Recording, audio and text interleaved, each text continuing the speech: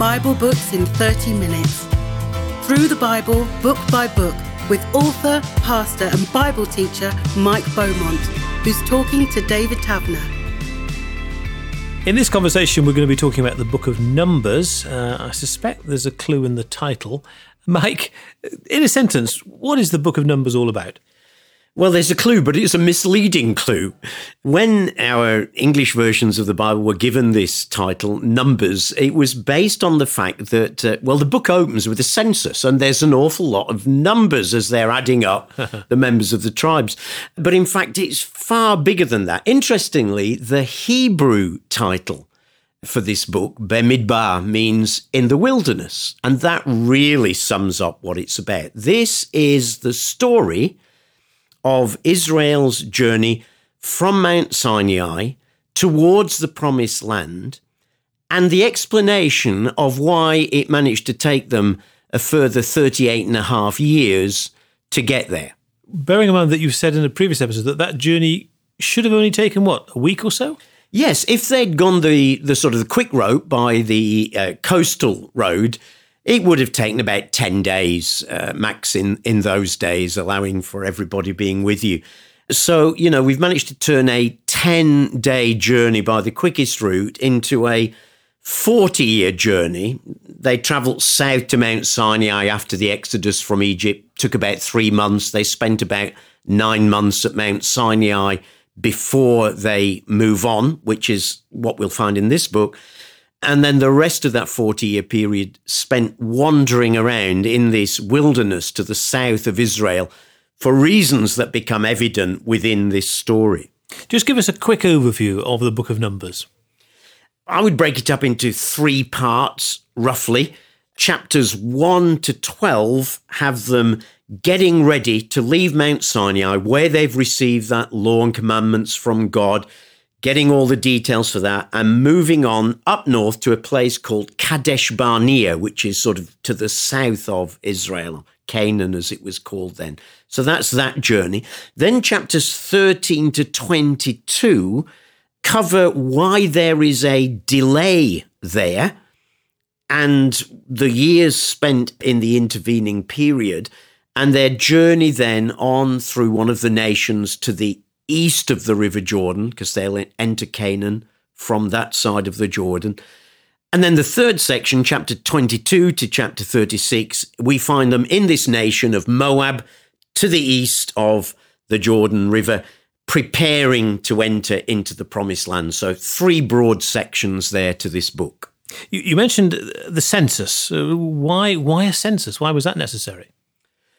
Well, one of the main reasons is they were needing to know how many fighting men that they would have for when they entered the Promised Land. Although this land had been promised them by God, the inhabitants who were there at the time weren't just going to roll over and say, oh yeah, sure, welcome, take over our nation. So there would be some fights and some battles ahead, and so they, putting it simply, need to know how many people that they have. And it's interesting, we get a little insight in Numbers chapter 1. We read that the total number of Israelite men 20 years old or more who were able to serve in the army was 603,550. So then some younger than that, some not able to serve, the wives, the children. That's where we got that number we mentioned when we were looking at the book of Exodus, of anywhere up to a couple of million people. So it's a large people group, at the very, very minimum, 1.25 million, I would have thought. So they need to be counted and they need to be organised. They do need to be organised, which is why the book then goes on to arranging the tribes, the 12 tribes based from those 12 descendants of Abraham, Isaac and Jacob's 12 sons. And they're arranged around the tabernacle in a particular order. Each tribe, 3 on each side, north, south, east and west. So it's not a case of, I want that bit, I want that bit. No, you belong to this tribe, you will be here. And there is, if you like, a map in words rather than in pictures in chapter 2 of how they will be gathered around the tabernacle. Here's the interesting thing, though. Moses then goes on to tell them the order that they will be in when they are marching.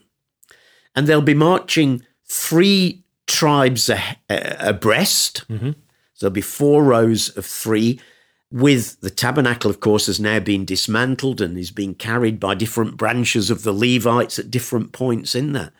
But the places that they have when they are on the move are different to the places that they have when they're encamped. And I always think there's an interesting little window there. You know, there are some things that serve us well for when we're settled, but when we're about to move on and change into something, sometimes we just have to be ready to change position. Churches aren't always very good at doing that. Leaders aren't always very good at doing that. If they've been in a role and, you know, that role doesn't quite fit the next stage, they can be a bit reluctant to let go of it. But here's this great picture of a flexibility to respond to the situation that they're in, whether settling or marching. So in my mind, I'm imagining this enormous number of people travelling together in a particular way, slowly by the sound of it, and stopping at various places along the way. And again, there are important kind of rules and regulations and ways of being together that are central. Yes, and so in some of these early chapters, like in chapter 5, for example, some really practical laws. I love how practical God is in his word. So chapter 5 opens up with maintaining purity in the camp, health and hygiene, we would say. Isn't that amazing? God cares about things like health and hygiene and is taking proper steps to ensure health and hygiene in the community. So we do get a whole number of rules and regulations, some of them for the community, some for individuals, interspersed in this section here of preparation and being ready to move ahead. It includes things like offerings that they'll bring as well, instructions for a group of people called the Nazarites, people who would take voluntary vows of dedication to God. But it's all about, come on, let's get ready. Let's get ready to move on to this next stage, and God's incredible practical care for even those little details that will make a difference to a community of people living together. And I guess as we're reading through Numbers, it's important to remember that those guidelines were for them in that context. It's easy to try and parachute in those principles to our situations today. Yes, exactly. In fact, this whole section of the Bible, what we often call the law, is how Jews call it, or Christians have often called it the Pentateuch, the 5 books, Genesis, Exodus, Leviticus, Numbers, Deuteronomy. These were God's word to Israel for this season that they are in. Now, it's still God's word for us. There are still things we can learn from it, but it's God's word for us rather than God's word to us. So I don't have to take the same instructions about digging pit latrines at the bottom of my garden that we find in Numbers. But what I do have to do is to take those principles and apply them for today in a very different cultural context. But this is all about ensuring that Israel can be a holy people as it's moving on to the next stage that God has for them. And then moving to the so-called Promised Land, to Canaan, which is an occupied land, as you said. So how do they prepare before going into the occupied land? Well, obviously, one of the things they need to know is, what's this land like? They've never been there, remember. Remember, we'd said previously that hundreds of years had passed since the time of Abraham and Isaac and Jacob and their 12 sons. So this is totally new territory to them. So one of the sensible things to do, we find in chapter 13, is to go on a bit of a recce and to see what is there. So in chapter 13, we find Moses selecting one person from each of the tribes to go on a reconnaissance of the Promised Land and to come back and to tell them what they found. This is the 12 spies, apparently. That's right. Going out to check things out. The 12 spies go out, they check things out, they come back. And it's interesting because, in a sense, what happens is a bit of a mini picture of this whole period in the wilderness anyway. There's the good and there's the not so good. So they come back with a report in chapter 13 saying, yeah, we've been to the land. It does flow with milk and honey. They were talking metaphorically, obviously. Milk and honey were two very precious things in those days. And here's its fruit. They brought back this most enormous branch full of grapes. Interesting, that's still one of the emblems that is used in Israel today of it as a nation. And they come back, they say, yeah, it's great. This land that God has promised us is fantastic. But the people who live there are powerful and the cities are fortified and they're very large. We even saw descendants of Anak there. These were very tall people. So there's a sudden but. And there's this guy called Caleb who silences the people and says, oh, for goodness sake, come on, the Lord's with us. We can do this. And then the people say, well, we're not sure we can really, all these reasons. And they start to spread rumors and reports among the people. This is going to be too hard. We can't do this. Maybe we should go back. And by the time we've got to chapter 14, we've found that night all the people raised their voices and wept aloud. And the Israelites start grumbling against Moses and Aaron and saying, oh, if only we died in Egypt, I think we'd be better going back there. What have we come all here for? Again, this short memory of people that we've seen. And this is the promised land, the land that God had promised them. And they're now saying, looks like God's got it wrong.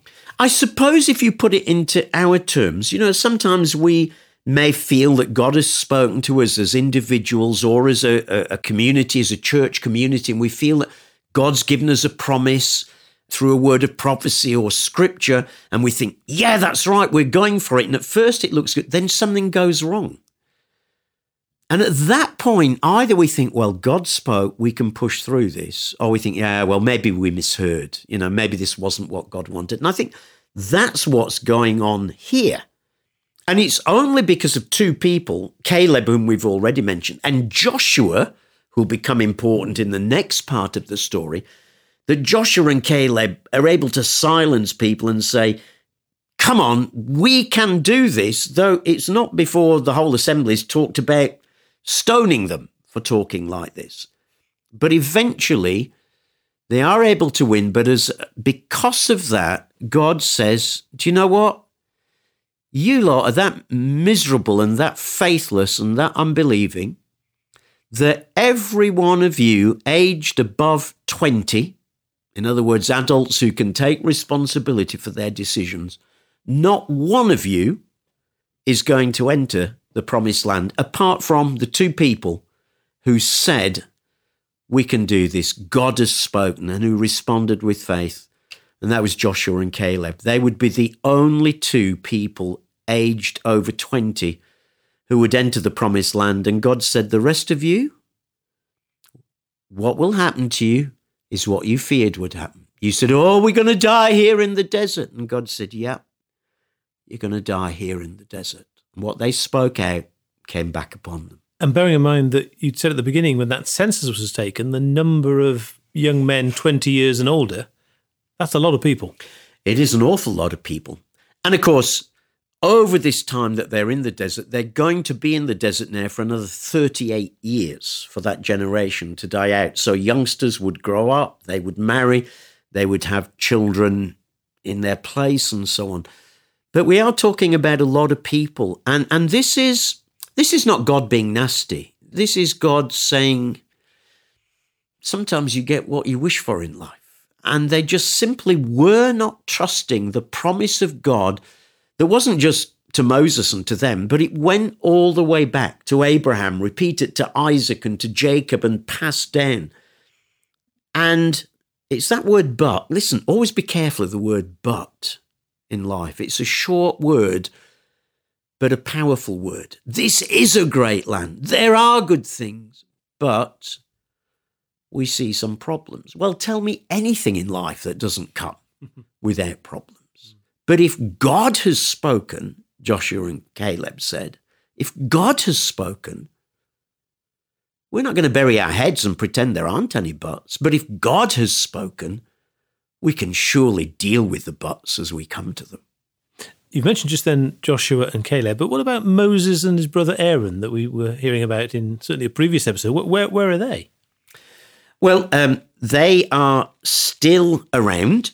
There is a story in chapter 12 where Miriam and Aaron actually stand against Moses for a little while.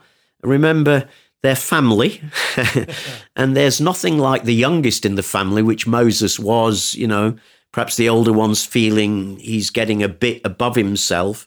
And in chapter 12, we find an example there where they start saying, well, Moses is giving us all these commands. Is he the only one that God has spoken through?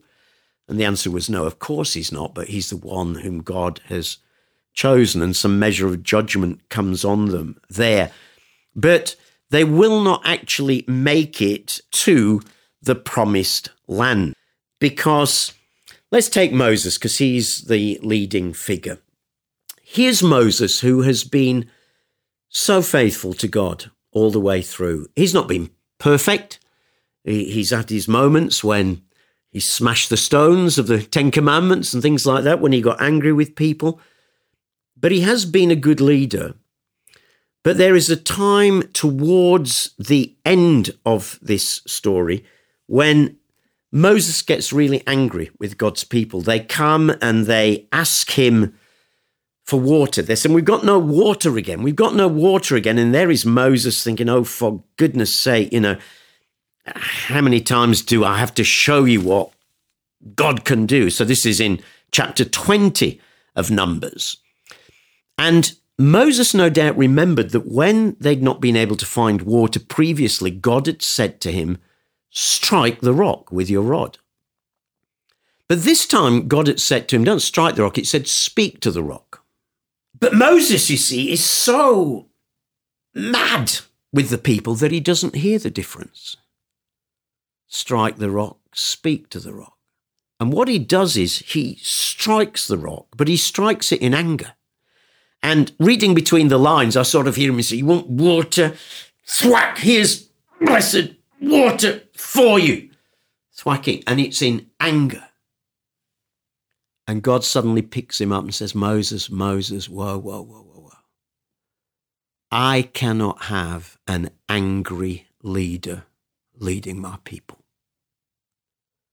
And because of that, you won't enter the promised land. You'll see it. I'll let you see it with your eyes, but you're never going to set foot in it. By the way, let's just say a word in passing there to any leaders just listening at this point. Your anger doesn't achieve anything of God's purpose. Man's anger does not fulfill God's righteous purpose, one of the Proverbs says. And God can't have angry leaders. God can't have bullying leaders. God can't have leaders who take it out on things or people. And this is quite a story. I mean, you think, poor old Moses, after all he'd done. Yeah, I mean, this is the person that God had chosen. It seems disproportionate for him not to actually enter the promised land for something as trivial. Trivial, that's the word I knew you were going to come out with. And that's the word I think most of us would use, wouldn't it? But I think what it reflects is the preciousness with which God holds his people. Even today, for pastors, priests, leaders, elders, youth leaders, whatever you might be, home group leader, if you've got a responsibility looking after a number of people, they're not your people. They're God's people. And God counts them as precious, and they are not yours to push around, manipulate, get to do what you want, get cross with if they don't do what you want immediately in the way that you want it doing. What it brings home is this is first and foremost about the people of God, not about Moses. It is about that promise to Abraham, Isaac, and Jacob of a family that would not just fill Canaan, but would one day fill the whole earth. And God says, Moses, I can't have leaders like that. And while it might seem trivial, underlying it, it exposed at that moment Moses' heart towards the people. He was frustrated with them. Man, I can understand why. I mean, after all these years and the years that would still be to come, you can perhaps understand it. But it reflects God's precious care for his people and that they are led well. So that's a clear warning shot, if you like, across the bows for Moses and everybody else. But the people still haven't entered the promised land. No. So from chapter 20, verse 14 now, which is the story that picks up just after that story of Moses striking the rock, we get the journey from this place, Kadesh Barnea, in the wilderness, and their long wanderings to the plains to the east of the Dead Sea and the south of the River Jordan. And that is going to take them through two nations, actually, through Edom, first of all, who deny them passage, and so they have to skirt around them to the east, and then to Moab, that really stands in the way and is absolutely going to resist the passage of this people through their land, even though they just want to pass through. And so from sort of chapters 21, 22 onwards, we get stories about Moab resisting Israel. It happens in a number of ways. The king of Moab, a guy called Balak, hires a pagan prophet called Balaam and says, I want you to come and I want you to prophesy over these people and curse them so that they won't be able to be blessed and pass through my land. And this pagan prophet, Balaam, who's been paid good money to pronounce a jolly good curse over these Israelites, opens his mouth, and every time he opens his mouth, God takes over and he brings out not curse but blessing. And Balak keeps saying, I'm paying you money to curse them, not to bless them. And he's saying, I can't do anything else. It's the living God who's doing this. Interesting how God intervenes there. The second way they're trying to be opposed is through some of the women in Moab actually seeking to seduce the men from Israel in chapter 25 and to say, putting it bluntly, come to bed with me, honey. And in doing that, to lure them away, of course, from their people and their gods to their false gods. So there's quite a struggle here to stop these people getting through to the land that God has promised them. But as we read this story, what you'll see is that no matter what comes against them, nothing can stop them getting to the place that God has called them to be. What an encouragement for us today, by the way. God has promised us something. Doesn't matter what happens, what is said, what is done against us, nothing can stop us getting to the place where God wants us to be. So both sort of internal struggles as well as external struggles by the sound of it. Absolutely. And you mentioned that Moses won't enter the promised land. So who's going to have that responsibility? Who's going to sort of take over? He is going to pass that on to the man who he's been training for this whole period ever since they came out of Egypt. The man called Joshua, who will end up with a Bible book named after him. And one of the 12 spies. And one of the 12 spies. So a guy who'd already proved himself. One of the other ways we find him proving himself in the wilderness is that he hung around Moses. The Bible tells us that Moses appointed Joshua as his assistant. That's the only word it uses, his assistant. But he sticks to Moses like a fly sticking to fly paper. He's wherever Moses goes, he's there. And he sticks at the tabernacle. He just loves being at the tabernacle. Why? The tabernacle represents the presence of God. And there were times even when Moses would leave the tabernacle to withdraw, presumably to go and deal with some issues or even take a nap. And we find Joshua still there at the tabernacle, loving the presence of God. And this is the man that in our terms today, God directed Moses to mentor, to take his place. So there's no sort of family succession, there's no hereditary kingship or anything like that. He's the man that God has appointed and that Moses has spent time mentoring.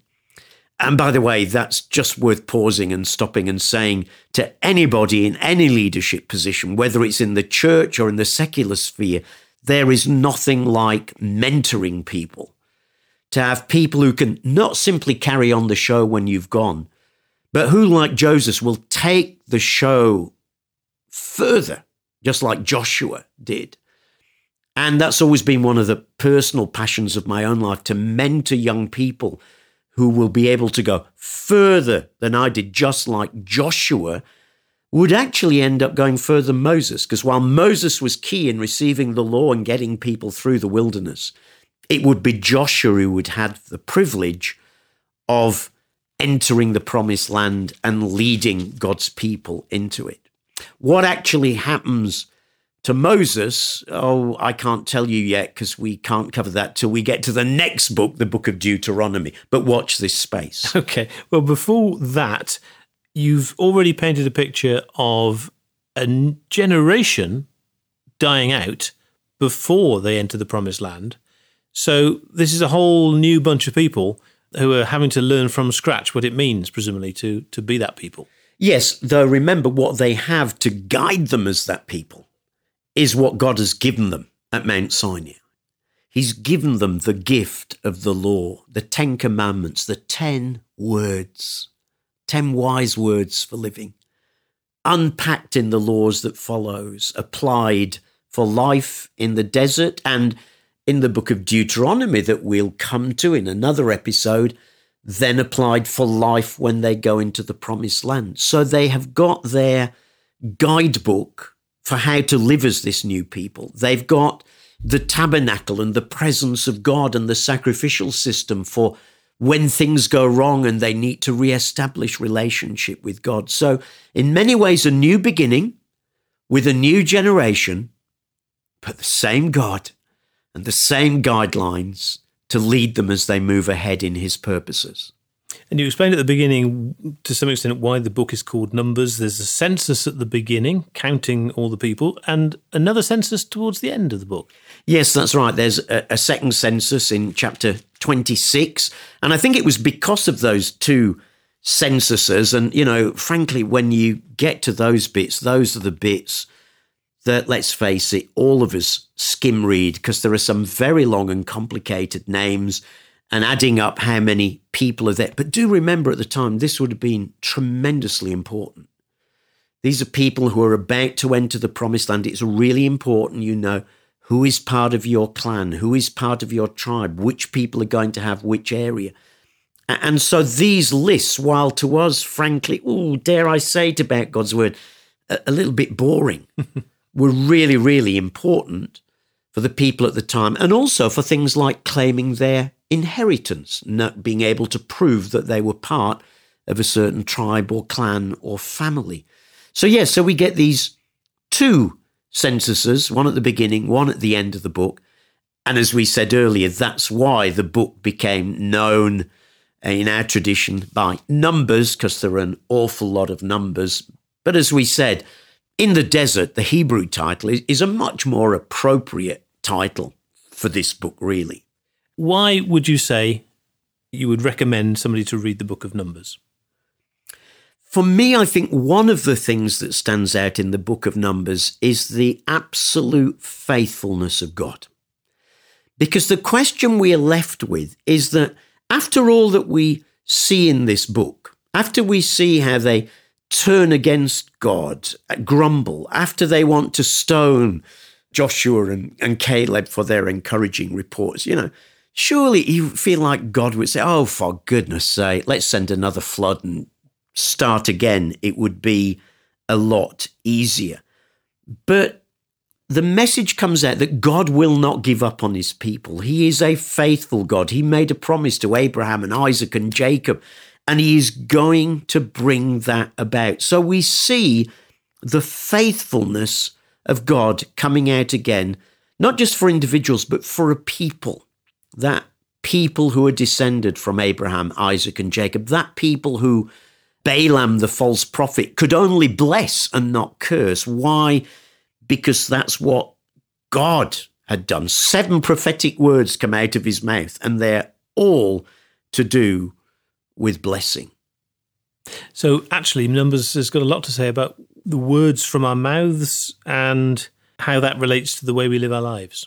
Yes, because that's one of the other things I think comes out in the book as well. It's very much a book about living together as God's people. we didn't touch on, there's a lot of stories and laws within this book about how to live together as God's people on a journey. And today we're still on a journey as God's people. And we need to listen to God to learn how to journey well on that journey together, how to trust the faithfulness of God, especially when things get tough or don't look like they're working out, and how to relate well to the leaders that God has given us. So for me, Numbers is a book that's still got so much to teach us today, and this book is so exciting about what God is like and what he's calling his people to. Mike Beaumont has been talking to David Taverner. Listen to more episodes anytime. Bible books in 30 minutes. Through the Bible, book by book, from Genesis to Revelation. This is a United Christian Broadcasters production. For more about UCB, check out the website at ucb.co.uk.